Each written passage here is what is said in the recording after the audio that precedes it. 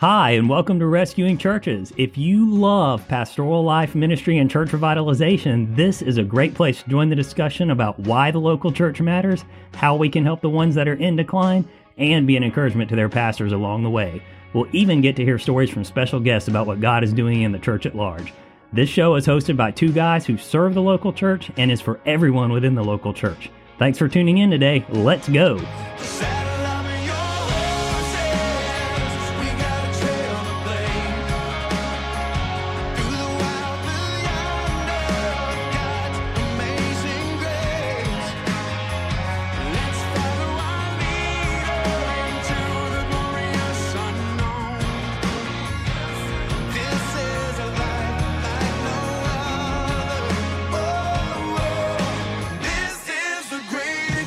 Hey, church leader, welcome into another episode of Rescuing Churches, the show where everything is completely made up and the points don't matter. That's right, the points are just like the last 5 minutes of the pastor's sermon or the last slide that the media guy throws on the screen. Nobody's going to remember it anyway because everybody's thinking about lunch. Right. Speaking of occasionally long sermons, I'm joined by my co-host and 614 Executive Director Stan, who also doubles as my stuntman and my dad. Yeah, it's great to have you along for whatever the heck we're going to do on this crazy podcast ride today. No stunts, I hope. All right, so let's dive right into this topic of being attractive. Now, I'm going to go out on a limb here and say that you're not going to be giving out the latest GQ men's hair advice, seeing as how you have none yourself. Right. Exactly. So, I will take a shot in the dark, though. Yep. Having only read a few lines of your notes, that at some point... Thanks for all the hard work you put into our podcast. Yeah, thanks for all the hard work you put into the church websites and the social media and all that stuff. I will take a shot in the dark that at some point you're probably going to take your usual stab at skinny jeans or skinny people that wear jeans. Maybe. Or something like that. Maybe. I don't mind skinny people wearing jeans at all. I'm just happy with taking a shot in the dark. Yeah, happy with people wearing jeans. But either way, what's the real focus on church attractiveness? Well, every church has something about it that's attractive. That's really what I want to get to. And what that attraction is becomes the challenge for you as a pastor to figure out how to allow that to be a community ministry.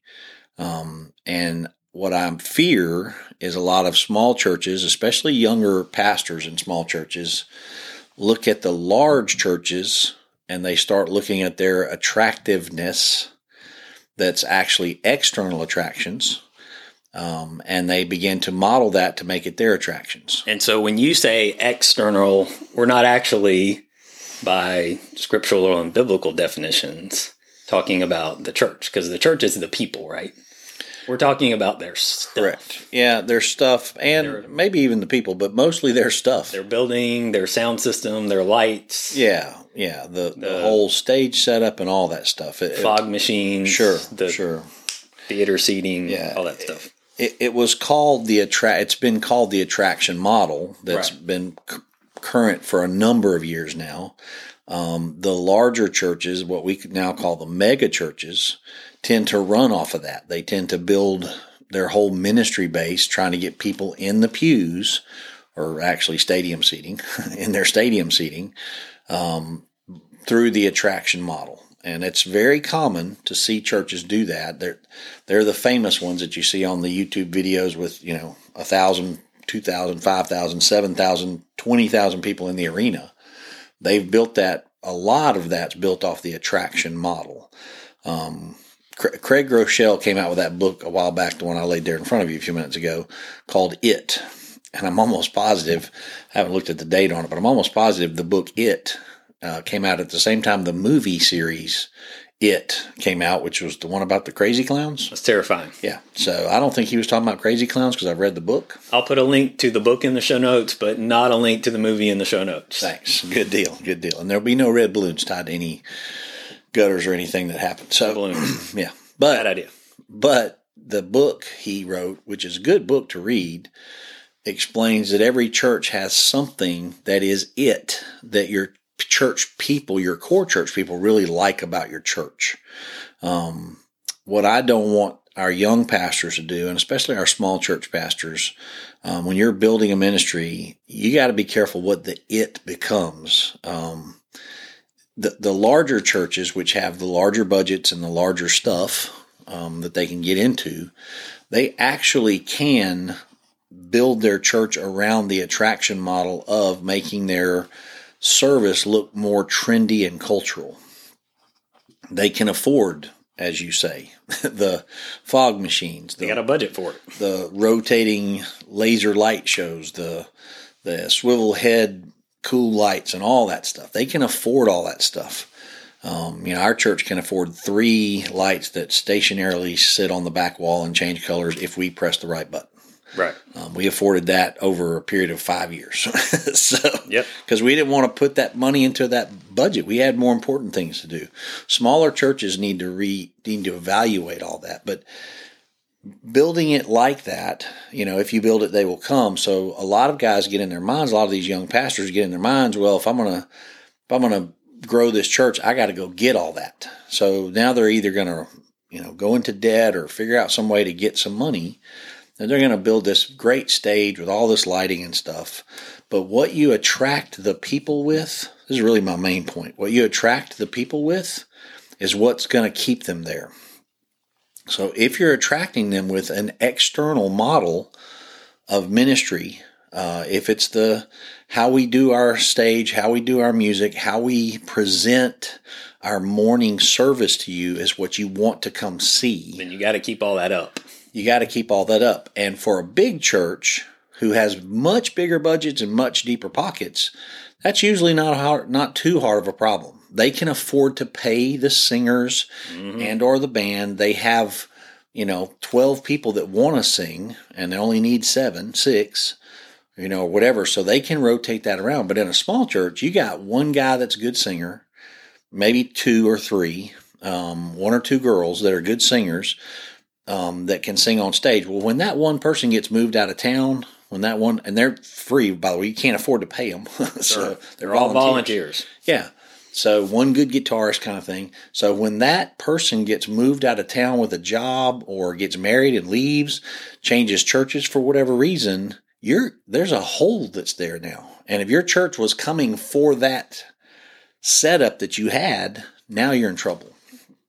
So really, for the pastors, that attraction model, which the millennials really like the attractiveness of, they're drawn to. Some of them. That's true. They're drawn to this cultural trendy thing, right? But they're also looking for other things. And I'll say too, on your point about technology, the other deal there about keeping it up is that you have to, if you're going to do that and build it on that model, and keep up with all of that, you're seriously keeping up with a lot of technological change, because technology is always changing. Right. So if you're only going to base your attractiveness factor, as you call it, on that, right, in 3 to 4, maybe 5 years, everything you just built your quote unquote church around is not going to be in style anymore. It's not going to be cool anymore. Right. Well, and you just have to keep investing then. Every time. Yeah, you just have to keep spending more money. Right. So, 18 years ago, we finally bought our first video projector that we mounted from, actually the first one we just sat on our altar rail and pointed it up at the wall. Yep. So, gradually we saved up the money to get some, screens that were mounted, electric screens that were mounted and came down, and we put 2 that were ceiling mounted, right? And it's only in the last few years that we've actually, what they call it, flying the TVs. Now we put some big TVs up there. We probably could put bigger ones. We just couldn't afford them. So we put what we have. So, yep. But all that to say, as a little church, we're keeping up with what you're talking about barely. We're kind of staying right behind the curve of all that. Whatever's coming next, when we can afford it, if we can afford it, we will. But we don't have to do that to make our people enjoy church, because our church is not built around all that technology and all that stuff. It's built around the core values of a healthy New Testament church. And that's really what I wanted to make the point of today. When I was at the large church in Birmingham,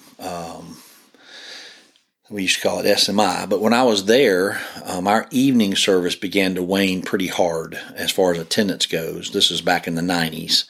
Early 90s, mid 90s. And the evening service began to wane. So, our pastoral staff and everybody got together and started having all this creative ideas. The creative idea was, and you were a little kid at church, so you may remember some of this, we need to get some big name people in from all around the country, especially local talent. But, if there's some great singer, if there's some guy that does some really interesting whatever, we had a guy come do pottery for us one time and explain the potter's story from the Old Testament. We had some local singers that were really good. We had some big name singers, Buddy Green and others come in. So, Buddy who? But Buddy Green. He's with the Gaithers. You don't care. So that guy, fantastic singer, by the way, fantastic musician and great man. Anyway, we had all of that, but that was that was how we were getting people to Sunday night. So once we started that, you had to keep up with it. Yeah, and the younger guys on the staff, we call it the Dog and Pony Show. Yep. Who's the new? You're in a little bit of a bind. Who's the new dog? Who's the new pony? And how much does the pony cost? Yep. Because those guys come for back then $500 a trip or whatever. How long did that last? Well, not long enough. Because when you unplug all that and go back to try to have just regular old church service. Yep. Everybody goes, well, this ain't as fun as what we were doing before when we had the, Where are the dogs and the ponies? Yeah, dogs, ponies, and, the clowns, going back to the It reference. So, you know what I'm saying? So it's the what you attract them with is what you keep them with. And I'm just going to say, we need to have not an investment. As a church, we need to invest hard, not on the external, but on the internal stuff, right? If I'm throwing time, money, and equipment at my church to try to make it attractive, I'm trying to get people to buy more lighting machines and more fancy stuff. We're wasting resources in a small church that could be much better invested in. How about I spend that same time discipling some men who hunger and thirst for Scripture, and have those men disciple some men that hunger and thirst for Scripture. So the attraction now becomes men helping men grow in their faith and make their families better, their homes better, their jobs better, their lives. So let's get this down to just a couple of specific examples. So instead of spending X amount of money on X amount or X piece of technology, take that cash and go spend it on meeting so-and-so for coffee, or at such and such take so-and-so out to a nice restaurant and have a discipleship meeting, is what you're saying. Yeah, or just leave that cash in the church account and have them over to your house for coffee. But either way. Or invest in some good discipleship curriculums for your small groups or something like that. Exactly. And drive home the issue that people today are looking for authentic relationship. And that was going to be my question for you on that, was going to be, how do you create, because some of the pastors that are listening to this, even some of the ones that have been here for some of our conferences, actually a Shepherd Summit and others, have commented on the authenticity in our church. How do you create that environment? How do you make it naturally thrive on its own? Okay, the authentic part of it is we teach our people by our own examples that we're real, that we don't we don't pretend to be something we're not. So when people come to our church and we open it up for testimony in our service, it happened again this morning. I know this is on some other podcast, but it happened again this morning when we did. We asked what they were thankful for, because we're right up against Thanksgiving here. This morning is Thanksgiving week for us. And I preached on Thanksgiving, and our songs were about that. So I asked people to say something they were thankful for, and it literally became people just testifying that 2 years ago they were in prison for selling heroin, and now they're in our church, happily married, building a family and all that kind of stuff. Their life is completely different. Well, that openness to say what the bad of their past was feels very authentic in our church. It doesn't feel like they're never going to be shamed by saying that in our church. In some churches, that would maybe even bring a gasp. Sadly, would bring a gasp. But for our church, it's healthy. It's people who say, "This is who I really was, and I recognize that only God could help me, and I want to testify to that."